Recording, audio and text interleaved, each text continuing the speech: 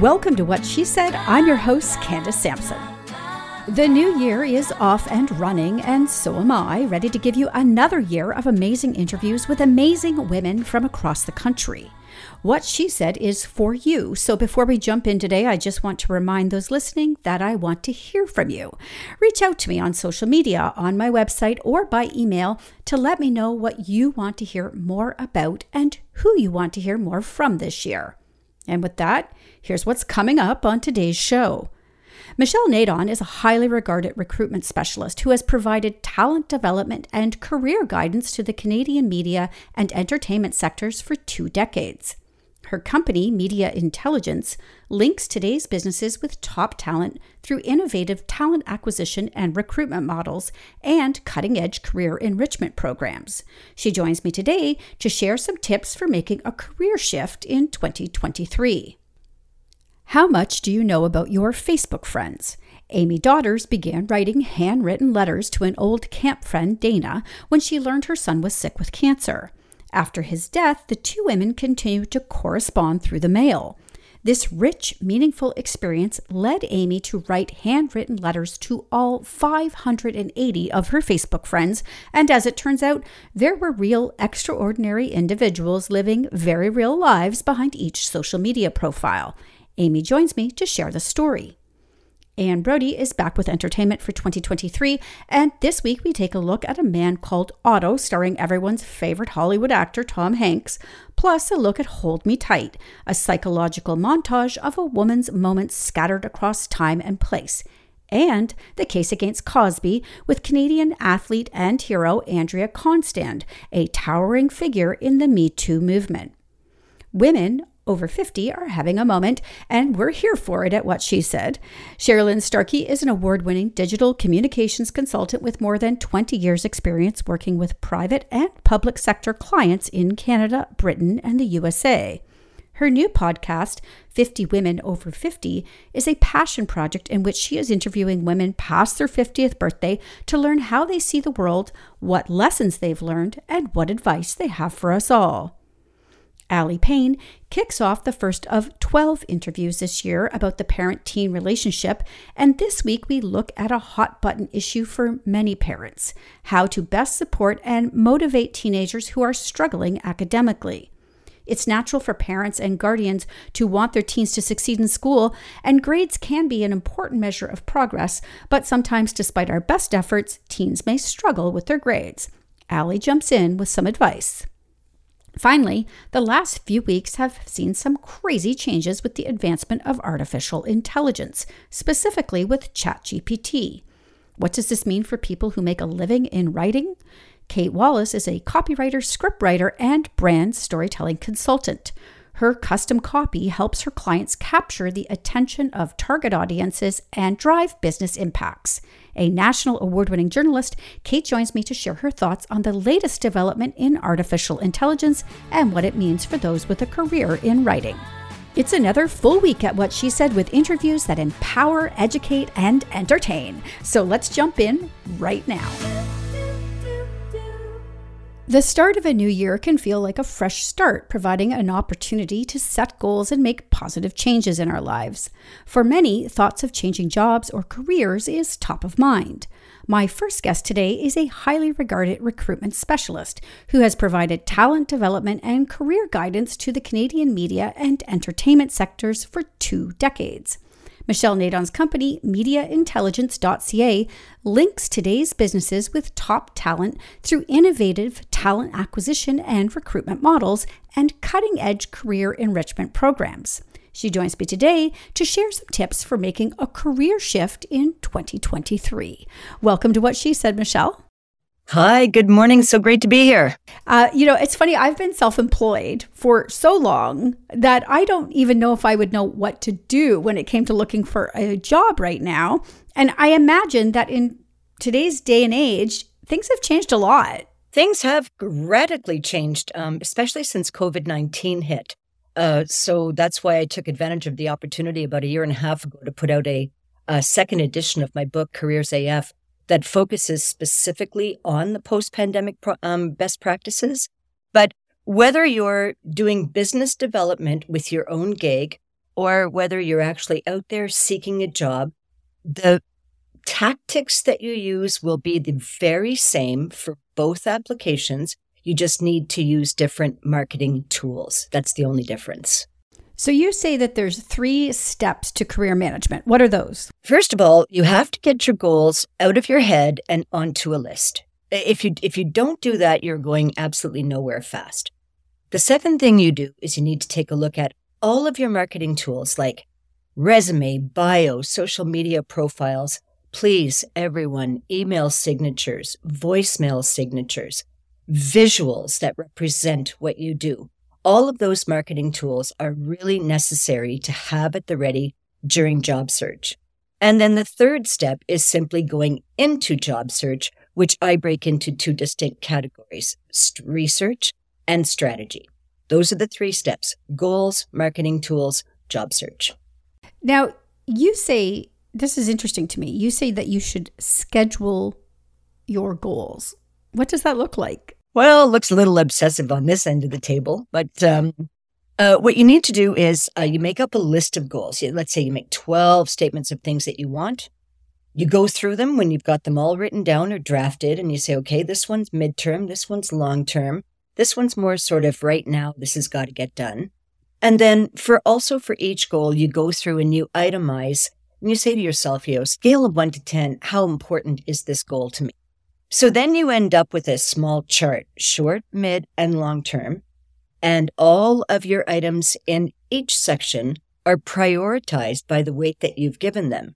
So then you can take that list. I post mine over top my computer. I look at it every day of my life, and I check it every morning, and I say, okay, what on this list needs to be advanced this week? And I throw it into some good spots in my calendar for the week where I know I shouldn't be doing business development activities or other things I might be up to. And then I systematically do my goals in bite-sized chunks, and they get done. So what about people listening right now, though, who are thinking, well, I don't really want to leave the company per se, but perhaps I would like to move up somehow, or even to a different department, horizontally as opposed to vertically. Does your advice help them as well? Oh, without a doubt. And I would say, first of all, congratulations, whoever is attempting that, on thinking of it in the first place, because so many people get into jobs and they get locked into this kind of socialized perspective where they're safe, they shouldn't move, and they stay in the one thing. I've known people who've stayed in the one thing for 20 years, So it is perfectly possible to advance within an organization. All it takes is some mindful strategy, understanding your goals. Your goals are your positioning. How do you want to position yourself? I want to move from mid-management to senior management because I now have 10 years in the industry. So your goals to position yourself, your marketing tools to package yourself, and then you start having the conversations. If you do that level of preparation and you're organized around your goals, and you have a small plan for yourself, why would your employer not take you seriously? I want to go back to what you were talking about having marketing tools, because I think a lot of people might hear that and think, well, I'm not a product. I mean, there might be some discomfort in and around that feeling, I suppose, of marketing yourself. When you say tools, what kind of tools are you talking about? Everyone always feels, at least in the beginning of their careers or mid-career, that it is a job where it's something whereby you have to, quote unquote, sell yourself. You are not selling yourself. You are selling your products or your services. You're selling your craft or your knowledge. There is no shame in making your employment environs aware of what your capabilities are and what you're bringing to the marketplace. There is no shame in that. In fact, you ought to take a lot of pride in being able to articulate it. And the reason you can articulate it is because you've written up your goals. I love that. I love the how you framed that. That's amazing. But those tools, though, specifically, like, do people need fancy headshots? Is there an investment of money that has to come, or can they do this on their own? Oh, yes, please. Everyone, one of the biggest mistakes with careers that people make is that they don't invest in themselves. And that means both time and money. Marketing tools cost money. You want to have them done professionally. They need to deliver the right image. And we're not talking like, bogus image here. We're talking about the values image and the expertise image. You want to be able to convey that. You have to make sure that whatever copy you're using to describe yourself resonates with the user or with a reader. And so, you need to go through these steps and have these things available for that magical day when someone calls you and says, "Have you got something you could send me?" And it's like, "Yes, I sure do. I've got all kinds of things I can send you. Let's figure out what's most applicable." So marketing tools are critical. They could be samples of work. They could be a shot of you at a conference head table, maybe doing panelist work in a room with a committee, in situation, in production, or on the job, or a nice group photo at a party. Anything that helps represent and package you in the way that you feel will be the most accurate and informative for would-be employers. But I'd like to move on to strategy. But before we do, I have a question. Do you have thoughts on your social media profiles? Should you clean those up? Do employers go look at people's social media profiles? Employers are now going first to social media profiles. And if they like what they see and if it passes muster, they'll then move on to an on-paper screening. So yes, those are critical to the process. That's good to know. It's a new world. All right, let's talk about the strategy then. So we want to go out. We've got our marketing tools in place and we're ready to go and start looking for a new place to spread our wings. What's our first step? Okay. Job search, in my humble opinion, splits into two distinct categories. One is job search research. That comes first. And then we work on the job search strategy. So the research is basically, for me, a giant Excel spreadsheet. Sorry, it's very unsexy, but it is evergreen. I park all of my business development in there in alphabetical order by company that I want to pursue business with. I would do the same if I was looking for a staff job. I then will go in and research their website, and I'll grab a couple quick notes on their mandates, any awards, anything notable that they've done. I'll then go into LinkedIn. I'll have a look at who is on the team that I want to join. What department do I need to go to further business? So I'll look at who's on that team, and I'll make ready notes of their full names and full titles so I have a good picture. Then I'm going to sit down in fourth column and I'm going to say, okay, why would they hire me? Why would they hire me now? What role is it that I want to play for them? Or why am I applying for this role in particular? And then why do I want to join this company? You tie everything up with, why do I want to join this company? Because it is about the employer at the end of the day, not you. If you have done that 10 minutes worth of research, when that magical day comes and your phone rings and it's the employer of your dreams, you pull up your spreadsheet, you've got a full picture of the company right there, and you are poised and confident in your knowledge, and that is what they're looking for. Well, you are certainly poised and confident in your knowledge, Michelle. I want people to be able to connect with you and find out more. And really, your book is amazing. I've had the opportunity to go through it myself. So can you tell people where they can find you? Yes, by all means. Thank you. Careers AF second edition, the red copy, is the one that has been updated to post-pandemic best practices. You can resource it through my website, mediaintelligence.ca. Or it's available for purchase in 3 different formats on Amazon, paperback, hardback, and the electronic book is available there as well. And we also have an accompanying career toolkit that goes with the book that helps you work through the various exercises around resume, cover letters, writing your bio, etc. So it's a nice, neat little package that can help you do it yourself. All right. Incredible. Thank you so much for joining me today, Michelle. Thank you for having me. Best of luck to everyone out there. It's going to be a very strong job market this January. Take heart.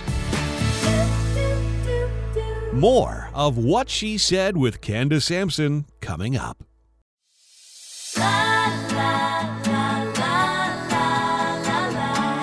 And now, back to what she said.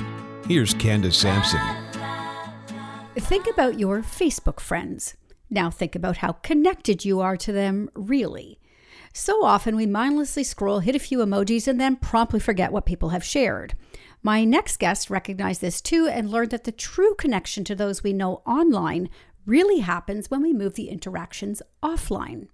Amy Daughter's life was changed in a profound way when she reconnected with an old friend from camp, Dana, via Facebook. When Amy learned that Dana's son Parker was battling cancer, she felt called to do something more than just offer words of condolence. She began writing handwritten letters to Dana, and even after Parker passed away, the two women continued to correspond through the mail. This rich, meaningful experience led Amy to write handwritten letters to all of her Facebook friends. And as it turns out, they were real, extraordinary individuals living very real lives behind each social media profile. She joins me now to discuss. Welcome to What She Said, Amy. Thank you, Candace. Glad to be on. I love this whole premise. How many letters did you write? Well, aside the letters from Dana, I wrote 580 handwritten letters. I had to, out of curiosity, just go see how many friends, and I put this in air quotes, friends I have on Facebook. I have 979. I couldn't imagine. But you say the effort into this was well worth it. Can you expand? Yes. I think first of all, I didn't have a lot of intention. The story just kind of happened to me. But I think the premise is if you send someone a heartfelt letter or a note, that person is going to be the person who benefits from the transaction. What I found out over and over again, really, the person who benefited the most from this entire process was me, because I realized over and over again that I was connected to all these amazing people who loved me or liked me or remembered me in some level. And just my heart expanded to really, at the end, I thought my heart was going to explode, literally. So I think this probably goes back to the whole concept of it's better to give than receive. It's much better for us when we're giving. Were you surprised, though, by any of the interactions you had, aside from Dana, obviously, which was a profound one? Was there anybody else that sort of popped up and surprised you that you maybe didn't know as well prior to writing that letter? Right. I had so many surprises, from the person that, if you think about your own, I think this is so relatable because you said you have 900 and something friends. If you think the people you would write a letter to that you would never hear back from, those were the people who are going to write you back. And they're going to do it in a meaningful way that just blew my mind. And then there were all the assumptions I made about people, the people with the perfect life, who you were sure they were doing it better than you. And then when you reach out to someone in writing in this age of social media, people shared with me over and over again these intimate details of their life. And it turned out that their life was just as real as my life was, only just as they didn't see me for who I really was, I didn't see them as well. And it was so profound that now, I always said when I got done with the Facebook project that I was going to get off of Facebook. But you know what? I can't do that because I am profoundly connected to all 580 people. I have a lot more friends on Facebook than that now. But the connection, once you make that connection, it's almost like an in-person connection. You take the digital out and people become flesh and bone. And over again, it was profound 580 times, I would say. I look at my Facebook friend list and I will admit there are a few people there that I think, how do I know you? Right. Do you have awkward moments like that? Oh, absolutely. Because, it was from people who I completely assumed like, oh, that person's from high school. And then the first thing I would do before I wrote the letter is I would go, some call it stalking, Candace, but I did a deeper dive and I would look at their pictures and I would look at their About Me page. And I was like, wait a second, she's not from high school. She's my camp friend's friend who I met in a bathroom at a wedding. That's who she is. And then it was like, again, making the person real over and over again, because I had to stop and consider them, not because I'm a great person, but because I got inspired to write all these letters. And once I got into it, I realized that my life was going to be changed and, momentum builds. But there were so many awkward moments. And then there were my kids' friends or my parents' friends. And I would pull the name out of the box and be like, oh my God, I'm really going to write this person a letter. But again, those transactions, the awkward ones, seem to, I think because I wasn't expecting it, seemed to be even more beneficial than, like my BFF that knew they were getting a letter from me. So as you continued on this journey, did you maintain that letter writing with people back and forth? Like, I'm curious how many people you still maintain this back and forth with. Well, that's a great question, because one of the big takeaways for me, and this sounds so obvious, but, I mentioned that so many people shared with me intimate details of their life. What I realized is that, I couldn't be the friend to these people that they needed as they were sharing these things, because, I would share back and maybe go back and forth 2 or 3 letters. We're still in contact electronically. But it got to the point with 580 real human beings involved that I just could not keep up. And so I realized that the important lesson in that was, because I walked away feeling guilty a lot about some of the interactions, because I just couldn't keep up. And some people, just like you and I, had real issues and real challenges in their life, but there was no way. So I realized that the takeaway for me was, I've got to take care of my 5 to 10 people, or whatever your number is. I refer to it in the book, it's like a sleep number bed. We all can facilitate a certain number of friends. So really, if I take care of my people and you take care of your people, and all these people get taken care of by someone, then we're all taking care of each other. And it's so important. I realize that I've got to be really deliberate with the people that I'm actually in my little small circle of friends. All right, Amy. Well, I'm on my way over to send you a friend request on Facebook as soon as we wrap up this interview. But I want people to be able to find your book and keep up with you. So where are the best places for that? Well, you can buy the book anywhere books are sold. You can request, if you're a small bookstore person like I am, you can go in and request the book. They can order it. You can go to Amazon. You can go to Barnes & Noble. Any bookseller has the book available. If you want to learn more about me, my website, amydaughters.com. I have an author page on Facebook. I'd love to connect with you. One of the best things about this, I've connected with so many people about their letter writing connection stories. So my email's on my website. I'd love to hear from you. Incredible. Amy, thank you so much for joining me today. I can't tell you how big of a smile I have on my face talking to you. This is such a joyful story. Well, thanks for letting me share it. I really appreciate it. Y'all have a great day. Well, the rest of us were relaxing over the holidays. I know one person who was continuing to work tirelessly, keeping us up to date on all that's new in entertainment. And she's back. Welcome back, Anne. Thank you. Happy New Year to you. I am so excited about today's segment because we're opening with an icon. Can we talk about Otto? This looks so good. I love Tom Hanks. He's one of the kindest people in interviews. He's funny and edgy and just kind. So he goes against type in A Man Called Otto. He plays a widower who's bitter and fussy, and he lives in a little neighborhood enclave, and he's always telling people what they're doing wrong. So he has kind of a bad rep.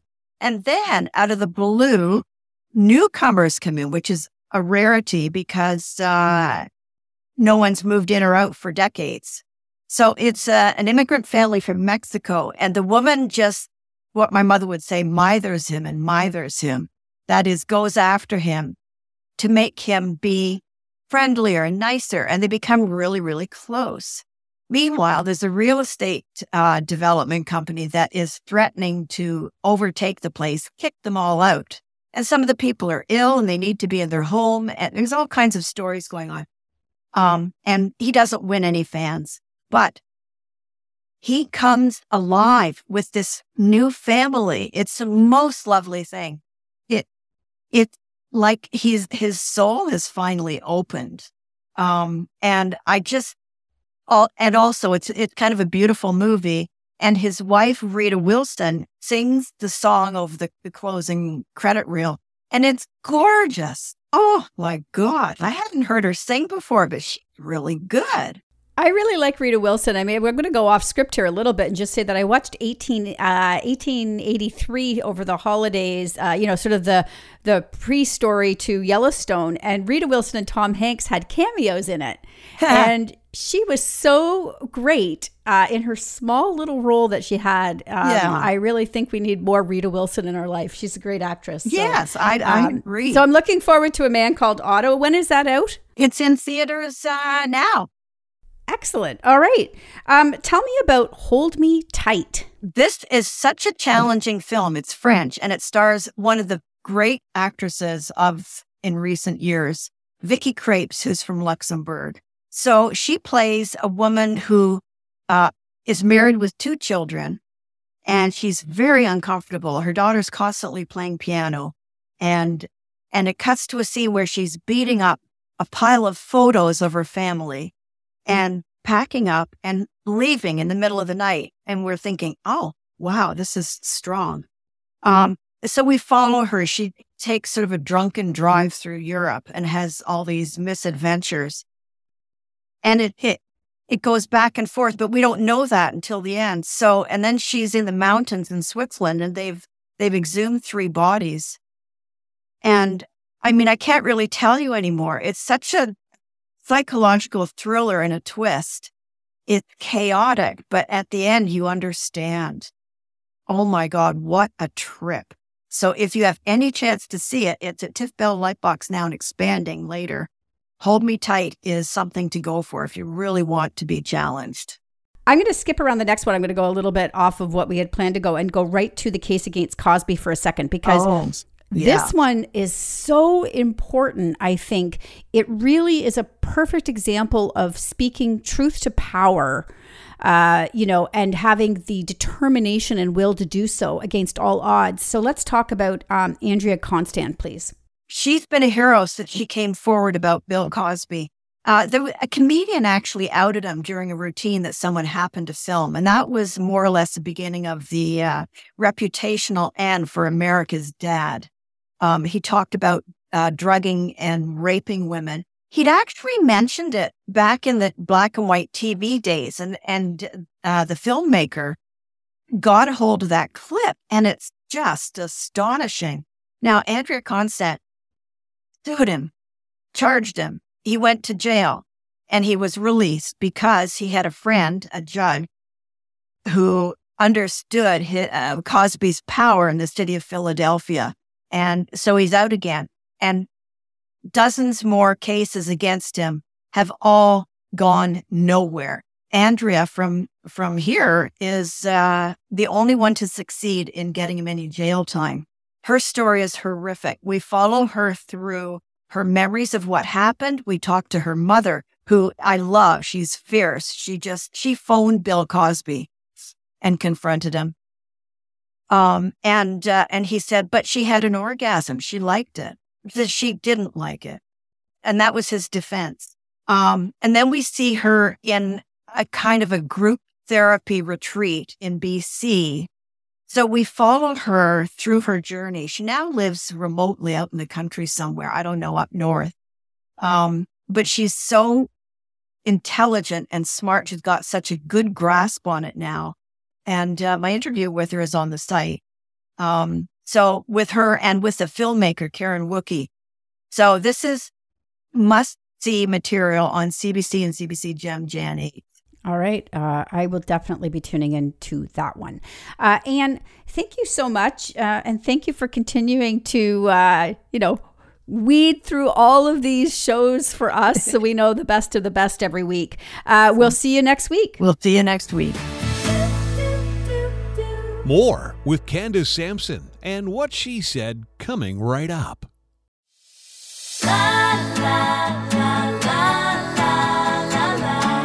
And now, back to What She Said. Here's Candace Sampson. Women over 50 are having a moment. That's right. Ladies who are 50 and up are breaking stereotypes and proving that age is just a number. From starting businesses and pursuing new careers to leading social movements and making a positive impact on their communities, these women are making their mark and showing that age is just a state of mind. Sherilyn Starkey is an award-winning digital communications consultant with more than 20 years' experience working with private and public sector clients in Canada, Britain, and the USA. Her new podcast, 50 Women Over 50, is a passion project in which she is interviewing women past their 50th birthday to learn how they see the world, what lessons they've learned, and what advice they have for us all. She joins me now to discuss. Welcome to the show, Sherilyn. Hi, Candace. So you said, you're interviewing women past their 50th birthday, and there's this sort of common misconception that women over 50 are past their prime. What would you say to that? Well, I think we beg to differ on that. That's one thing I've seen for sure. It's a newer project for me. My goal is to do 50 interviews. I've done 14 of them. And one theme that I'm seeing come through very strongly is women do not believe that they're past their prime just because they've hit that milestone birthday. Yeah, and I don't know if it's because I've hit this magical age of over 50 now and, I have frequency illusion, but I really do think there's been a shift in our collective consciousness when it comes to aging. I'm not seeing a lot of those stereotypical older women anymore. Yeah, I think, being 50 today is not like being 50 when our mothers reached this milestone. We're a lot busier. We're working in our communities. We're very hands-on with our children and our grandchildren. I mean, some of the women that I have interviewed still have under 10s at home. Some of them have empty nests and they're looking after their grandchildren. A lot of us have responsibilities and looking for our elders. We are still in the thrust of the main part of our career. So we are really, really busy. So do you think that we're having a moment because there's so many of us right now? Oh, I hadn't thought about that. I just think that it's as Gen X is coming into this this decade, like we're not like any women that have come before us in this, right? Like we kind of grew up on different terms and we've always been independent and vocal and advocated for ourselves. And, some would argue that we were the first cohort of real feminists, real working women, real women who wanted to have it all and went out and took it. And, we're not going to change just because we've reached a birthday. I have to laugh because I live in this small community and there's a newsletter they put out every month. And in it, there's this group called the Nifty 50, I can't even say it, the Nifty 50 Senior Club, which makes me laugh every time I push back on it so hard because I don't identify as a senior. So, is that what you're getting with these women you're talking to? Yeah, that's come up in a couple of the interviews where women have been offered like the seniors discount at Shoppers or one of those stores and how that made them feel. Like we don't feel like we're senior citizens, but we're not averse to taking a discount if we're offered one. Absolutely. So you've done 14 out of 50 interviews. Is there a common thread you're finding now as you're starting to do more and more of these?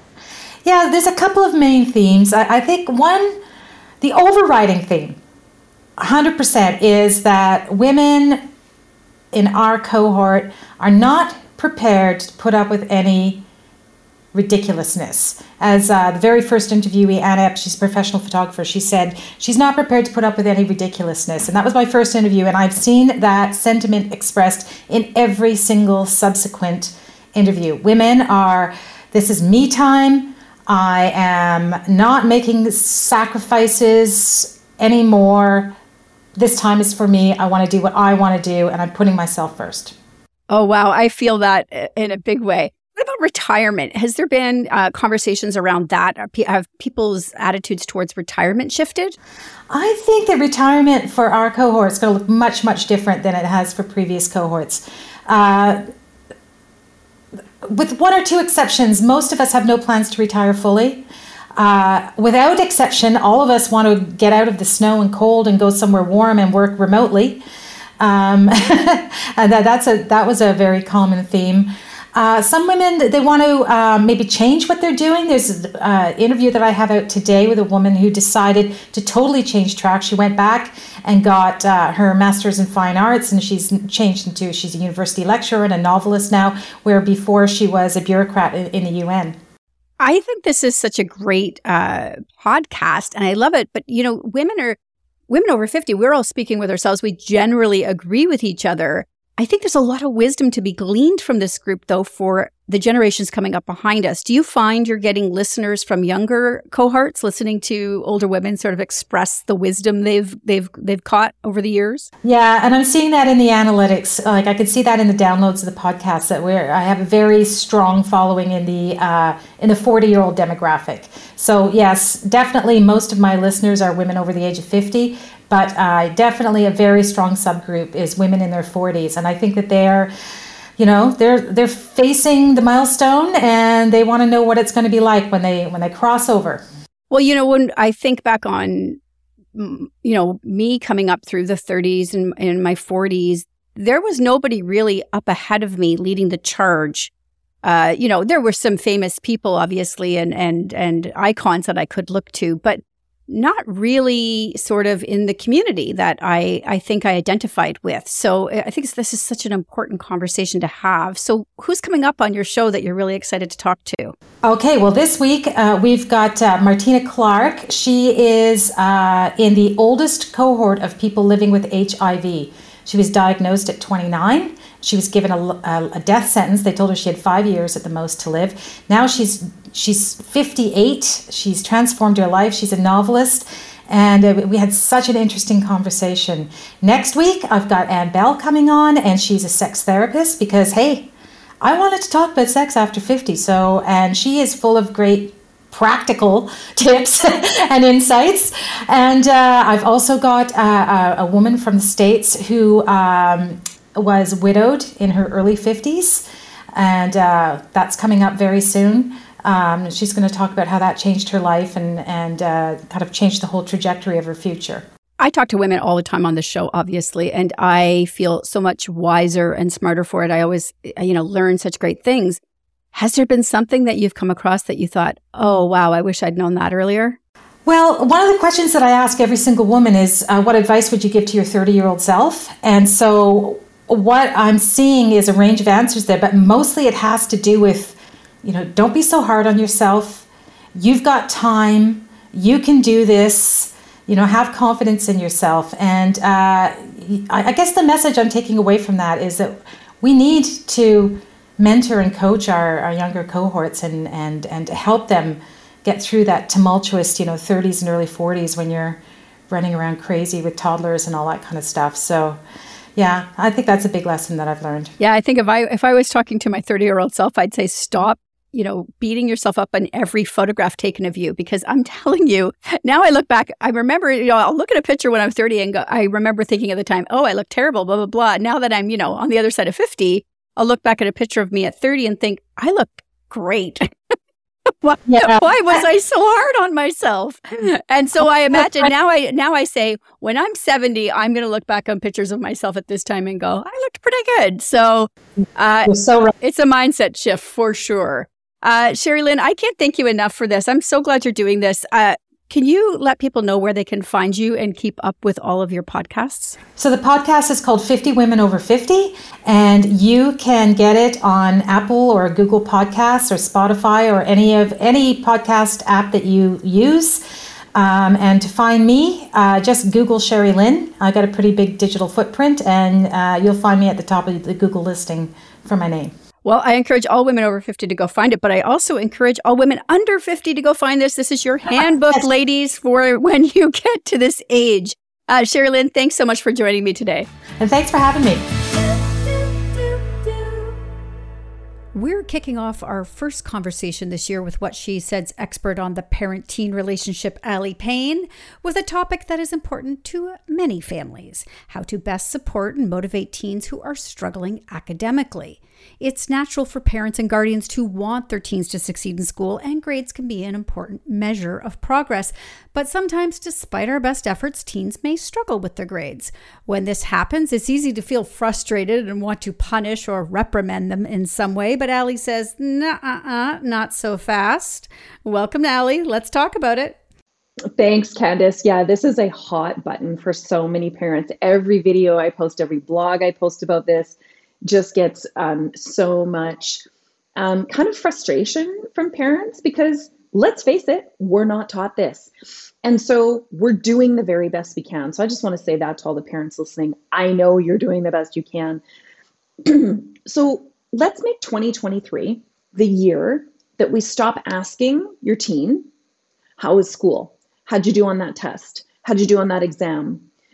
Let's make this the year we just stop asking.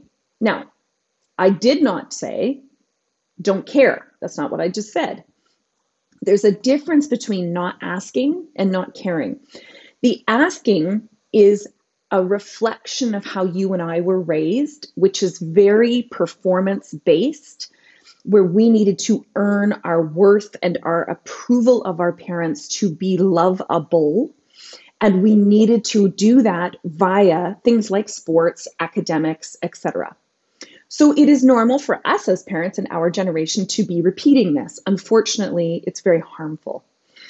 When children hear you ask them on a daily basis, particularly if they're struggling, how did you do on that exam? How did you do on that quiz? Did you study for that? Did you get your assignment in? Did you hand that in? What your teenager hears is, you don't care about me. You don't love me. You don't see me. What you want is for me to make you look good. What you want is for me to do in a way where you feel good about you and your parenting. And unfortunately, and I know this is not what you mean, but they are already struggling because the teenage years are just a giant hot mess anyway in their developing brain. That is not about intelligence. And so when they don't feel seen and they feel constantly, it's reinforced. So the school system as a whole is set up via negative reinforcement. You either perform, or in some version, you get shamed or punished, or you're sent for extra. It's getting better, but the school system is performance-based. And there's nothing wrong with that per se. But when we're grounding our children for not performing, what we're, again, is reinforcing that negativity.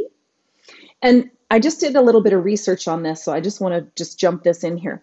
So what happens when your teenager feels like they can't meet your expectations of performance, let alone their own, and they do have expectations of themselves, and they're struggling for whatever reason, a subject got hard, all of a sudden they don't get it, even if they did it before, maybe they do well at all the other subjects, but they struggle with this one. The performance-based school system, let alone you asking consistently, the obsessiveness around performance-based is increasing anxiety. It is lowering confidence because nowhere is someone coming along beside them and saying, it's okay if you got an F in that. Let's have a look at how you're doing. How are you feeling? Instead, we don't do that. So I did some research on this, and what happens over time with this negative reinforcement, which includes parents consistently asking how they're doing at school, relentlessly, is children, their confidence gets low enough that they stop trying, which is, of course, apathy. And apathy is a survival coping technique, by the way. And it's based in hopelessness. Now, hopelessness was studied in 1989, not helplessness, hopelessness. And this theory is that repeated exposure to adverse environmental, like negative reinforcement, it enforces this belief that they are incapable, and that they build hopelessness, and they start to make everything personal, that it is them who sucks, who they personally lack, are inherently less than. They make up that they project it into the future. I'll always be stupid. There's never anything I can do. You're never going to love me. And then they have a greater likelihood of developing depression. They interpret this as a poor interpersonal, again, very internalized, and that there's nothing they can ever do about it. And that's the definition of hopelessness. And that's what I'm seeing happen in schools with teens. You know, it's funny having these conversations with you. I'm always sort of alerted to my own experience growing up, and also what I've carried on with me. And it's breaking these things that is so important. Yes. It's breaking these generational parenting tools that are passed down. So this is a good one because, of course, I've been guilty of it, you know, punishing my teen, taking their phone away if their grades aren't perfect or things like that. And I can tell you it doesn't work. So let me be your case study. It does not work. But you always have great advice. And I really want people to keep up with you this year. We're going to be doing this monthly. We're going to be having these conversations about parents and teens because we want these relationships to be stronger and better. And obviously, we want our young people to succeed. So in the meantime, until next month, Allie, I want people to keep up with you. Where can they do that? My website, alliepayne.com, or TikTok and Instagram at alliepayne. And I'm going to get you those TikToks and articles to post on your show page so they know what they can do to turn this around. Perfect. We're going to throw them up on whatshesaidtalk.com. Thanks so much, Allie. Thank you. More with Candace Sampson and What She Said coming right up.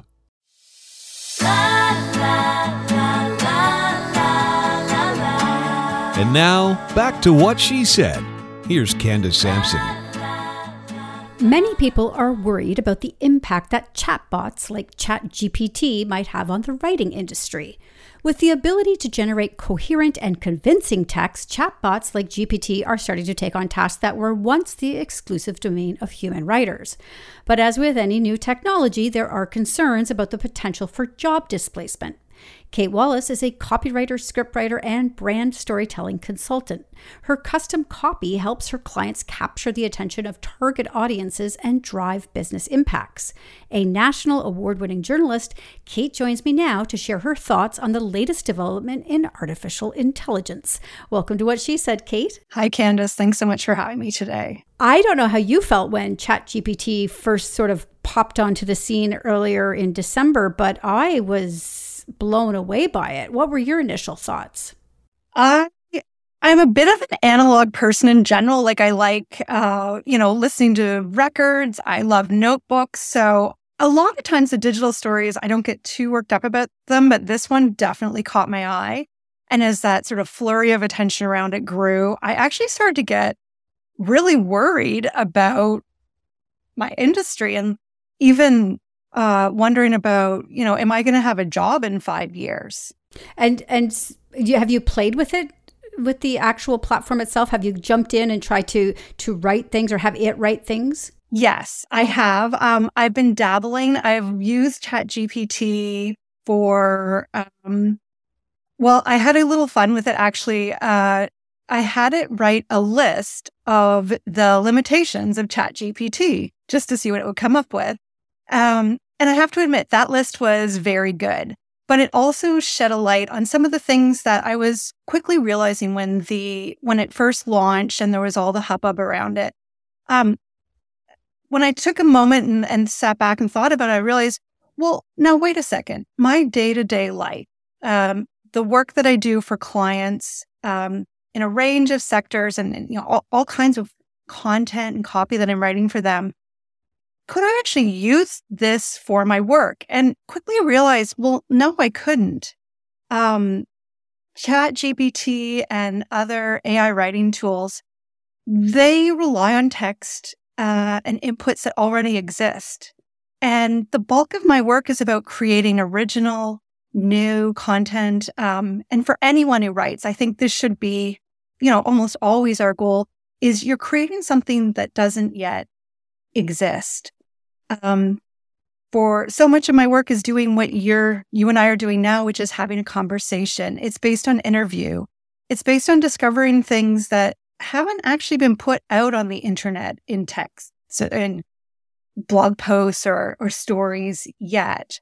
So I, as much as I had that original panic, I was kind of quickly reassured that I think there's still a huge value, perhaps an even greater value in that unique, original, kind of handmade, human-based writing. Do you see ChatGPT being used as more of a personal assistant then for writers? Totally. Like I've been talking to some writer friends and just other colleagues who do a lot of writing in their business, but they might not, writing might not be their primary mainstay of their jobs. And people are using it in all kinds of interesting ways. Even writers sometimes get blocked. I think just if you're having trouble finding a headline or how to start something, like I think throwing that into ChatGPT and seeing what comes back, even as a writing prompt for yourself, could be useful. I have a friend who uses it to run his ugly first drafts through and kind of more as a copy editing tool, which I thought was a really interesting application. Like I use Grammarly. A lot of us are using AI tools already and might not even think of them as such. I think if you're writing about a topic on which a lot has already been said, then ChatGPT is going to be a potentially useful research tool. But then I think we also have to question, well, why am I writing something that has been covered so extensively? Like, how can I make this my own? How can I bring my own experiences and stories and those specific telling details and insights that ChatGPT just doesn't have access to? Again, it's so limited by the inputs that are out there already. I agree with you. And I think, what it lacks is obviously personality. But I have to tell you, I mean, I've been playing with it now for a few weeks, and I see it already sort of developing a little bit of a personality. Now, I don't know if it's adapting to what I'm inputting and responding accordingly, or if it's just broadly sort of adapting with all of the information, because it quickly skyrocketed to over 1 million users very quickly. It did. But, even I was taking a look at some of your blog posts, and there's such a strong Candace voice. Like there's just those telling references that I don't think AI can replicate. I mean, maybe someday, but we're not there yet. Yeah, I agree. I also think, like, for women's stories, it's really important that we are validated in continuing to share stories and not feel defeated by ChatGPT and other AI writing tools. Yeah, make it work for you and not the other way around. Kate, it's been a pleasure talking to you. I think you've probably calmed a lot of people out there who are quite nervous about this. I want people to be able to keep up with you, though, and connect with you. Where can they do that? Sure. My website is katewallace.ca. I blog about writing, and I know I'm going to be writing about AI on there as well. So that's the best place to find me. Incredible. Thank you so much for joining me today. Thanks, Candace. It's been fun.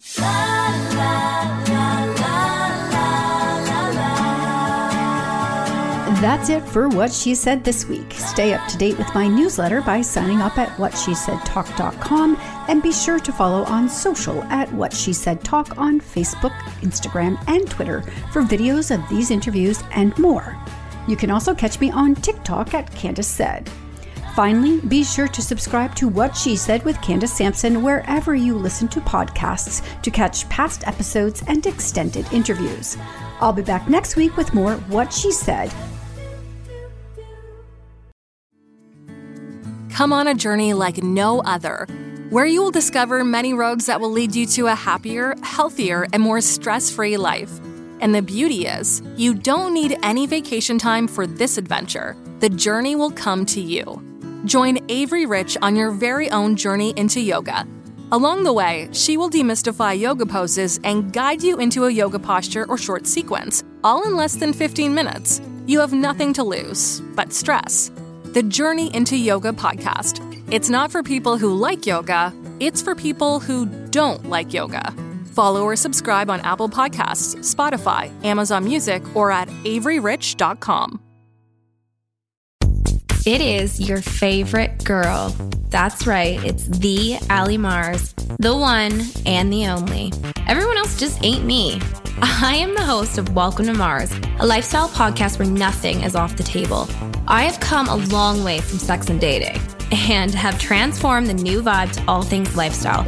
We still talk sex, but I'm more interested in the journey, where people have come from, how they made it, and where they're going. Subscribe or follow to a brand new look and a brand new era. Welcome to Mars. Subscribe or follow on Apple, Spotify, Google, or at theallymars.com. Because even with the new look, I'm still that same bitch you love to hate. Another Sound Off Media Company podcast.